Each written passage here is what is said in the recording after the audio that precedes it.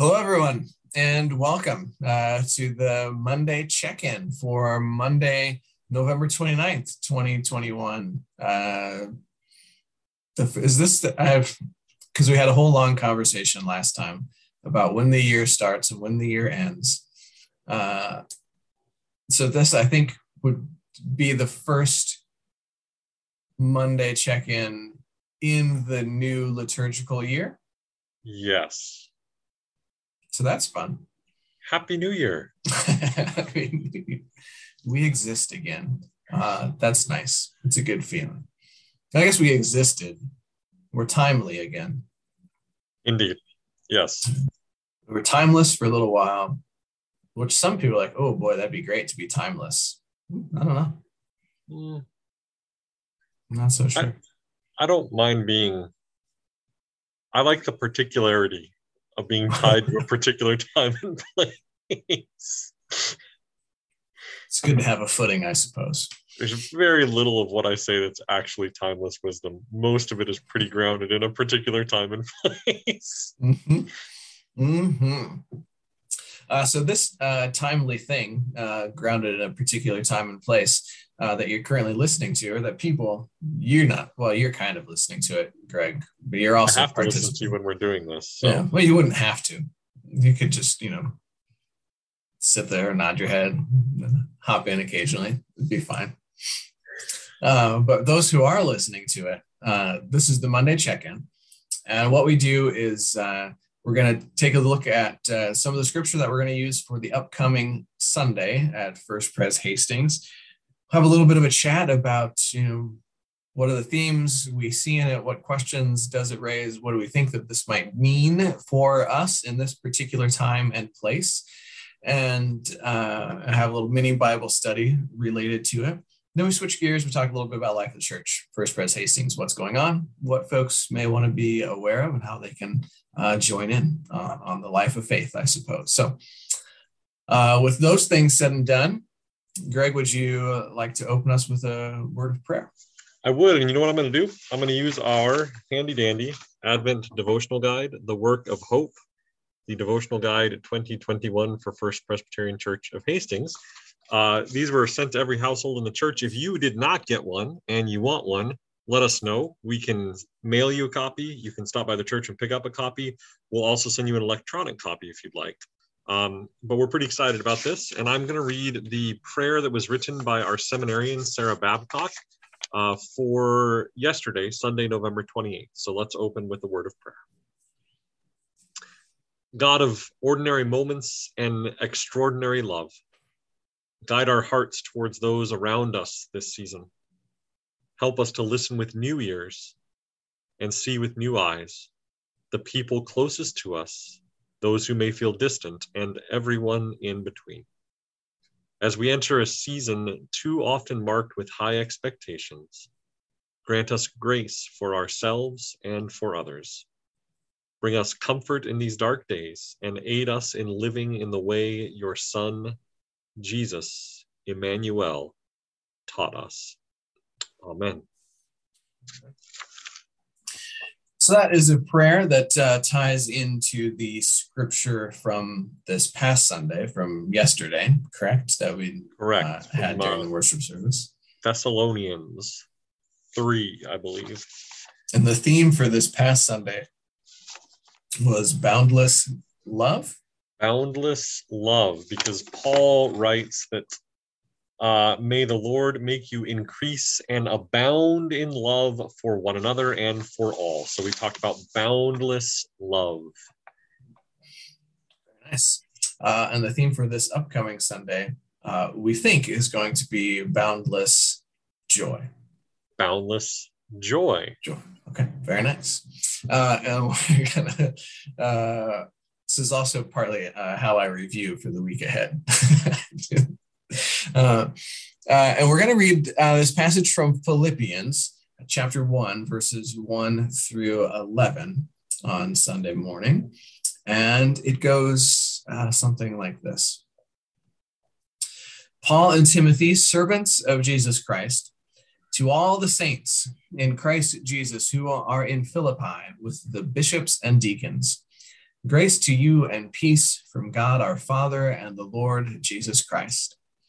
I thank my God every time I remember you, constantly praying with joy in every one of my prayers for all of you, because of your sharing in the gospel from the first day until now.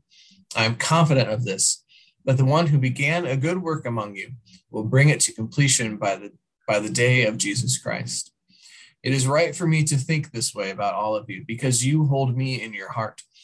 For all of you share in God's grace with me, both in my imprisonment and in the defense and confirmation of the gospel. For God is my witness, how I long for all of you with the compassion of Christ Jesus. And this is my prayer, that your love may overflow more and more with knowledge and full insight to help you to determine what is best, so that in the day of Christ you may be pure and blameless, having produced the harvest of righteousness that comes through Jesus Christ, for the glory and praise of God. There ends that reading. Not my best reading of Paul's writings, but also Paul doesn't write in a reading-friendly way. At least the English translation we have in the NRSV doesn't lend itself to flowing off the tongue, if you will, right? Oh, man, not off mine, that's for sure. The parallels between this passage and the Thessalonians passage we read last week are striking, and we can talk about those more, because I think you also wanted to at least throw the Luke passage out there that gets us headed down the Advent path. Is that right? I don't think that we'll spend a lot of time with it necessarily on Sunday morning, but we can read it real quick right now, if that makes sense, since the start of it also won't trip easily off the tongue, but let's give it a shot. Luke chapter 3, verses 1-6. The first 1, 2, 3, 4, 5, 6, 7 to 10 words of this are going to be real familiar to people. And then there's going to be a sentence and a half to 2 sentences that people are like, I've never heard that before. That's not in there. And then at the end, it'll get real familiar again. I'm just guessing, right? In the 15th year of the reign of Emperor Tiberius, when Pontius Pilate was governor of Judea and Herod was ruler of Galilee, and his brother Philip, ruler of the region of Iturea and Trachonitis, and Lysanias, ruler of Abilene, during the high priesthood of Annas and Saphias. Caiaphas. The word of God came to John, son of Zechariah, in the wilderness. He went into all the region around the Jordan, proclaiming a baptism of repentance for the forgiveness of sins, as it is written in the book of the words of the prophet Isaiah. The voice of one crying out in the wilderness, prepare the way of the Lord, make his paths straight. Every valley shall be filled, and every mountain and hill shall be made low, and the crooked shall be made straight, and the rough ways made smooth, and all flesh shall see the salvation of God. There ends that reading as well. So, Greg, what do you think that I should have? Well, I mentioned when you finished the Philippians passage that the tie-ins to the Thessalonians passage I read last week, and they're quite striking. Oftentimes, the introduction to Paul's letters are very similar, but the passage we read last week from Thessalonians was actually in the 3rd chapter, and it's really, I mean, there's almost some. I don't know if he was copying his own work. Because he starts that passage 3:9. How can we thank God enough for you in return for all the joy that we feel before our God because of you? And here we have him writing, I thank my God every time I remember you, constantly praying with joy in every one of my prayers for all of you. I mean, it's just striking, right? And it goes on, and there's just a ton of parallels between the two passages.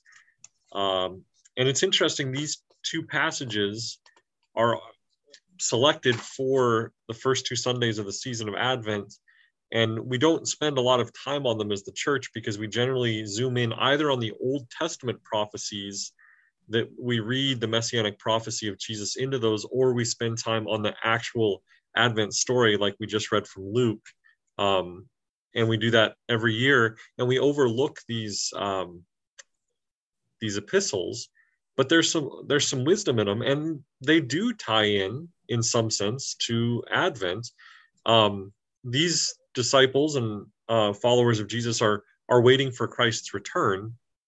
They're waiting in hopeful anticipation that Christ will come back. And so there's still certainly an Advent message in here, but I've enjoyed exploring these last 2 weeks, and hopefully will for the rest of the season of Advent this year. What do you think? I don't know what to think. Paul's never really been my guy so much. I don't find as much meat on the bones in Paul as I do in other places.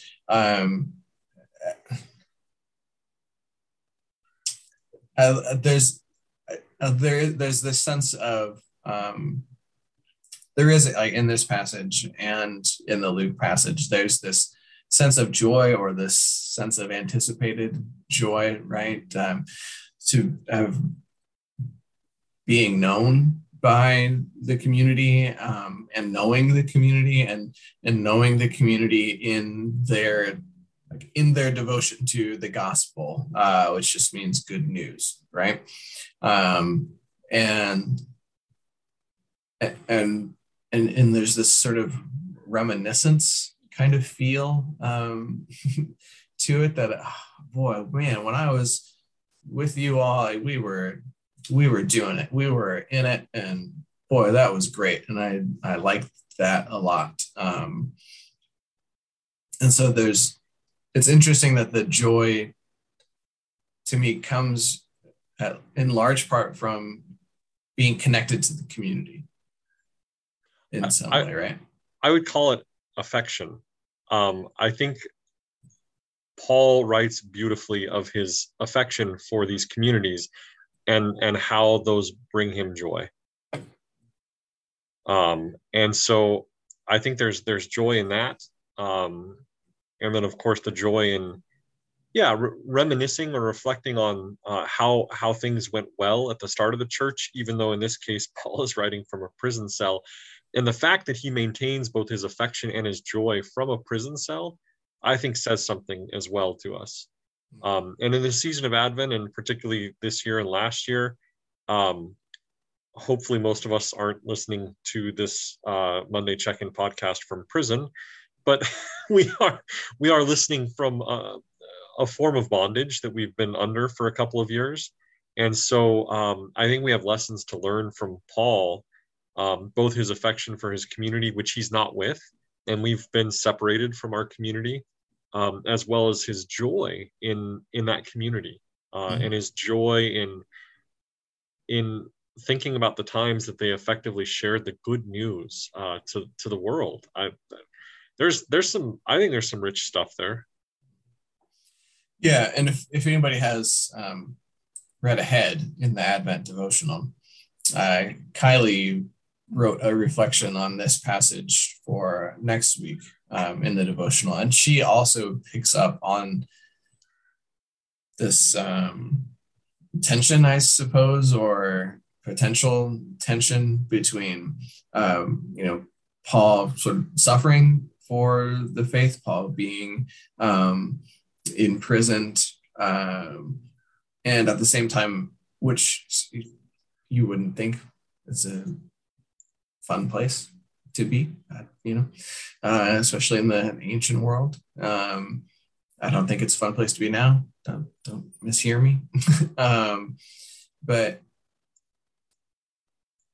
and this joy, right? And she writes in her, and still experiencing this joy, and she writes in her reflection about the desire to be able to know joy and to find joy, like, in our own lives and in the world around us, when everything, well, not everything, but a lot of things do seem to be kind of in a state of disarray at the very least, right?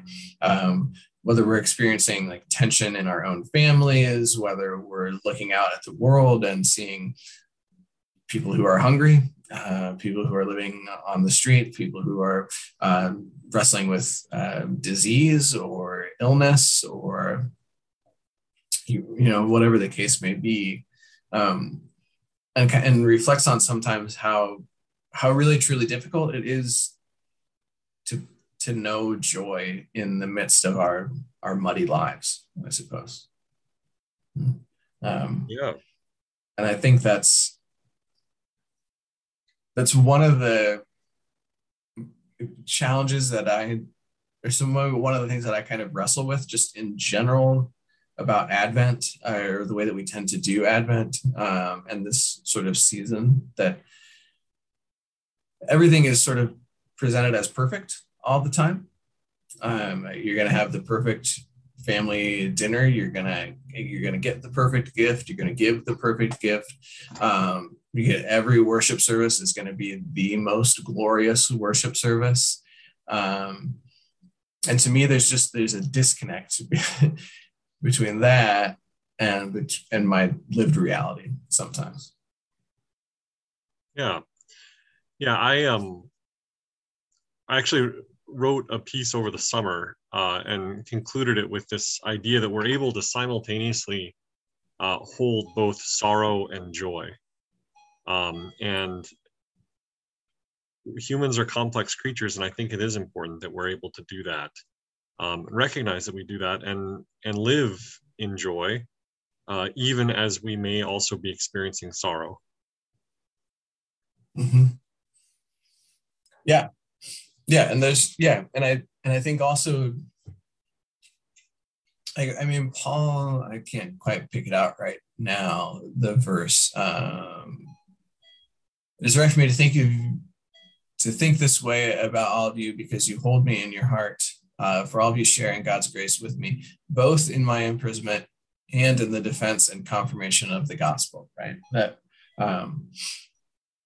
like Paul recognizes that, and sort of admits to, like, I experienced the sorrow of imprisonment and the hardship of imprisonment, and I experienced the joy of the confirmation of the gospel. The truth of the good news. It's interesting. So yeah. And then we get this bit from Luke that's a misquote of the prophet Isaiah, which we may or may not go into on Sunday morning. But maybe not misquote, it's a reinterpretation of the prophet Isaiah, right? Yeah. But it contains this longing for joy, right? And this anticipated arrival of joy, right? And in the original context, it has to do with exile and being able to return home from exile, and the paths in the wilderness, like the hills literally being made low so that you got a straight shot home, and the wind is at your back. Like, you're not even gonna have to fight the wind on the way there. And then it gets sort of reinterpreted, as often happens during this time of year, to connect to Jesus, and to think of Jesus' arrival as a type of a path being made straight, right? Yeah. And we talked about this a little bit last week, and it didn't come up in my sermon. I actually did at the 8:30 service because I had a little more time there. But just you brought this up, how these Old Testament prophecies have meaning in their own particular time and context. And then we read our own meaning into them as followers of Jesus Christ, that, hey, perhaps these prophecies had something to do with Jesus Christ and his coming as the Messiah. And it doesn't dilute or minimize. In fact, it enhances our understanding of these prophecies if we do give them their due in their own time and context and place, even as we potentially read the Messianic prophecy into them as well. And that worked really beautifully with the Jeremiah passage last week, and then I think it works well with John the Baptizer quoting the prophet Isaiah this week. And I like the emphasis on that, Damon. I think that's a valuable emphasis, and I'm glad you brought that up last week. And I'll probably remind us of it each week in Advent, whether it's in the sermon or not, at least during this part, because so often we just immediately associate these Old Testament prophecies with the coming of the Christ. And there's nothing wrong with doing that, but we should also associate them with their particular time and place. Getting back to the question of particularity that we opened with this morning. Yeah. Even like the start of that passage is also an overly elaborate effort, it seems to me, to connect it to a particular time and place, right? That we get this list of rulers and leaders and where they were and that sort of thing, right? As we're talking out, so we got John the Baptist showing up, proclaiming a baptism for a baptism of repentance for the forgiveness of sins, right? And I'm starting to see in that of repentance for the forgiveness of sins a connection to this idea of holding sorrow and joy at the same time. We have a visitor in the office, so Greg has to go and check on that person to see if they're all right. But I'm going to keep talking, right? So I see a connection between repentance and sorrow or grief, right? We repent the things that we are sorry for doing, that we mourn, or the actions that we regret taking, and for the forgiveness of sins. And the joy contained within the forgiveness of sins. So that, to me, the very thing that John is proclaiming and trying to encourage his followers to adopt for themselves, this practice of confessing, and then seeking forgiveness, and then receiving that forgiveness, right? Repentance literally means to turn and go in a new direction, in a different path. So John is asking and seeking and imploring those who would be his followers, right?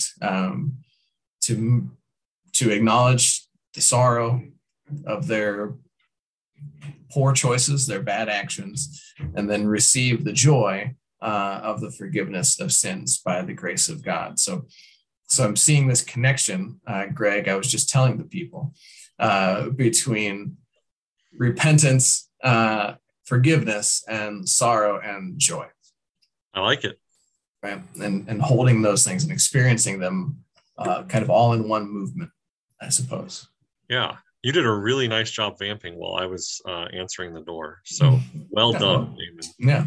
I do think that's, I like that juxtaposition, sort of the sorrow, joy, repentance, forgiveness thing. I think you could tease that out and it would make a really cool sermon. Yeah. I think that there's something here that we'll preach. I'm glad to hear you say that. Yeah. So I almost revealed to our listeners who our visitor in the office was, but I chose not to. So they can guess. It'll be a fun guessing game for our, I think, 48 subscribers now. We're so close to 50. If we can get 100, then we're able to do a personalized YouTube address. Like we could do youtube.com/FPC-Hastings. So if you're listening and you have friends who you think might benefit from being subscribers to our YouTube channel, encourage them to subscribe. Once we hit 100, it's magic. It's magic. Should we switch gears? Let's. But let's leave a hint for who the visitor of the office was, so we don't want to leave people totally hanging. This person will help arrange the poinsettias in the front of the church when they arrive. That was one of the questions I asked this person. You asked them, will you help arrange the poinsettias when they are? Well, yeah. Well, and the person affirmed that, in fact, they will, because they have done this in past years and done a very nice job of it. So when the front of the church is beautifully decorated with a sea of poinsettias, you know that this visitor to our office today bears some responsibility for that. So they have a history of doing this. There you go. Interesting. Okay. Well, we'll see if we get any guesses. We might have to actually look and see if anybody leaves any comments this week. Okay. Announcements. what's going on? What should we be aware of? Well, we are cruising into the season of Advent. This Sunday, we will have our 8:30 informal service, followed by our 10:30 traditional service. And we have special musical guests at the 10:30 traditional service, the Hastings College Choir. And I've been told that I have to use the definite article when I talk about the Hastings College Choir, kind of like the Ohio State. And so we're delighted that they're going to be joining us and helping lead worship for us on Sunday. And then after that, at 3:00 on Sunday afternoon, there will be a Hastings College Choir, Hastings Music Department Christmas concert, which is a service of lessons and carols. So we hope that you can join us both for worship on Sunday and also at 3:00 to hear the Hastings Music Department offer their Christmas concert. We're pretty excited about that. So that's what's going on with worship. What's going on with Christian Ed, Damon? Christian Ed Wednesday night and Sunday school return this week. So we'll be back in action on Wednesday night after taking a break for Thanksgiving, and same on Sunday morning as well. In addition to that, Lindsay Kluber is going to return to the forum series that we have going on right now called Creating Hope. And Lindsay has Hastings College alum, did internship while she was at Hastings College here at First Pres, went on to seminary with a focus on arts and theology. So she is taking kind of an artistic approach to Advent and using that as a way of sort of exploring some of the themes of Advent. Last week, she kind of focused on more of an art history sort of a thing. This week, she's going to start moving towards what does it look like to maybe generate some art for ourselves during the season of Advent, or how might we be able to use artistic practices to explore our own spirituality during the season of Advent. So folks are curious about that. Do please stop by the Lydia room Sunday morning at 9:15. We will record it again. We had a recording mishap last week, and we ended up without audio from the conversation. But all reports from the room are that it was an excellent conversation, really interesting dialogue. You don't have to have been part of that to be part of what's coming this week. It's hop in, it's hop out. It's user friendly, I suppose, as it were. So, and that's what's going on, I think, in terms of enrichment stuff right now. Yeah. And then we'll just remind you again to pick up your devotional guide. Damon, you want to close us with a prayer from the devotional guide this week so we can keep folks focused? Yep, I would be happy to do that. So I'm going to read a prayer that's actually from next week because it ties in with sort of some of the scripture and sort of the things that we're talking about. This is a prayer written by Rose Kemp, who is relatively new to the position of Director of Christian Education here at the church. So let's join together in prayer. God, sometimes I feel discontented and discouraged because I'm not happy all the time. However, the words of Paul remind me that the goal in life is not to find happiness, but to produce a harvest of righteousness that comes through Jesus Christ for the glory and praise of you. You knew that there would be pain and suffering, heartache and loss, yet you have allowed us to walk through this life. You came to earth in human form and died a painful death so that we may know grace and find joy in the knowledge that our sins are forgiven and we are restored. This walk of life may seem to be drudgery at times, but when life has me down, I pray that you will help me to remember your incredible gift of grace, which brings joy to my soul. Amen. Amen. Then, with all of those things said and done, toodaloo. I forgot to say until next time. I usually say until next time, toodaloo, don't I? You do. Until next week. Toodaloo. Boy, take two. Until next time, toodaloo.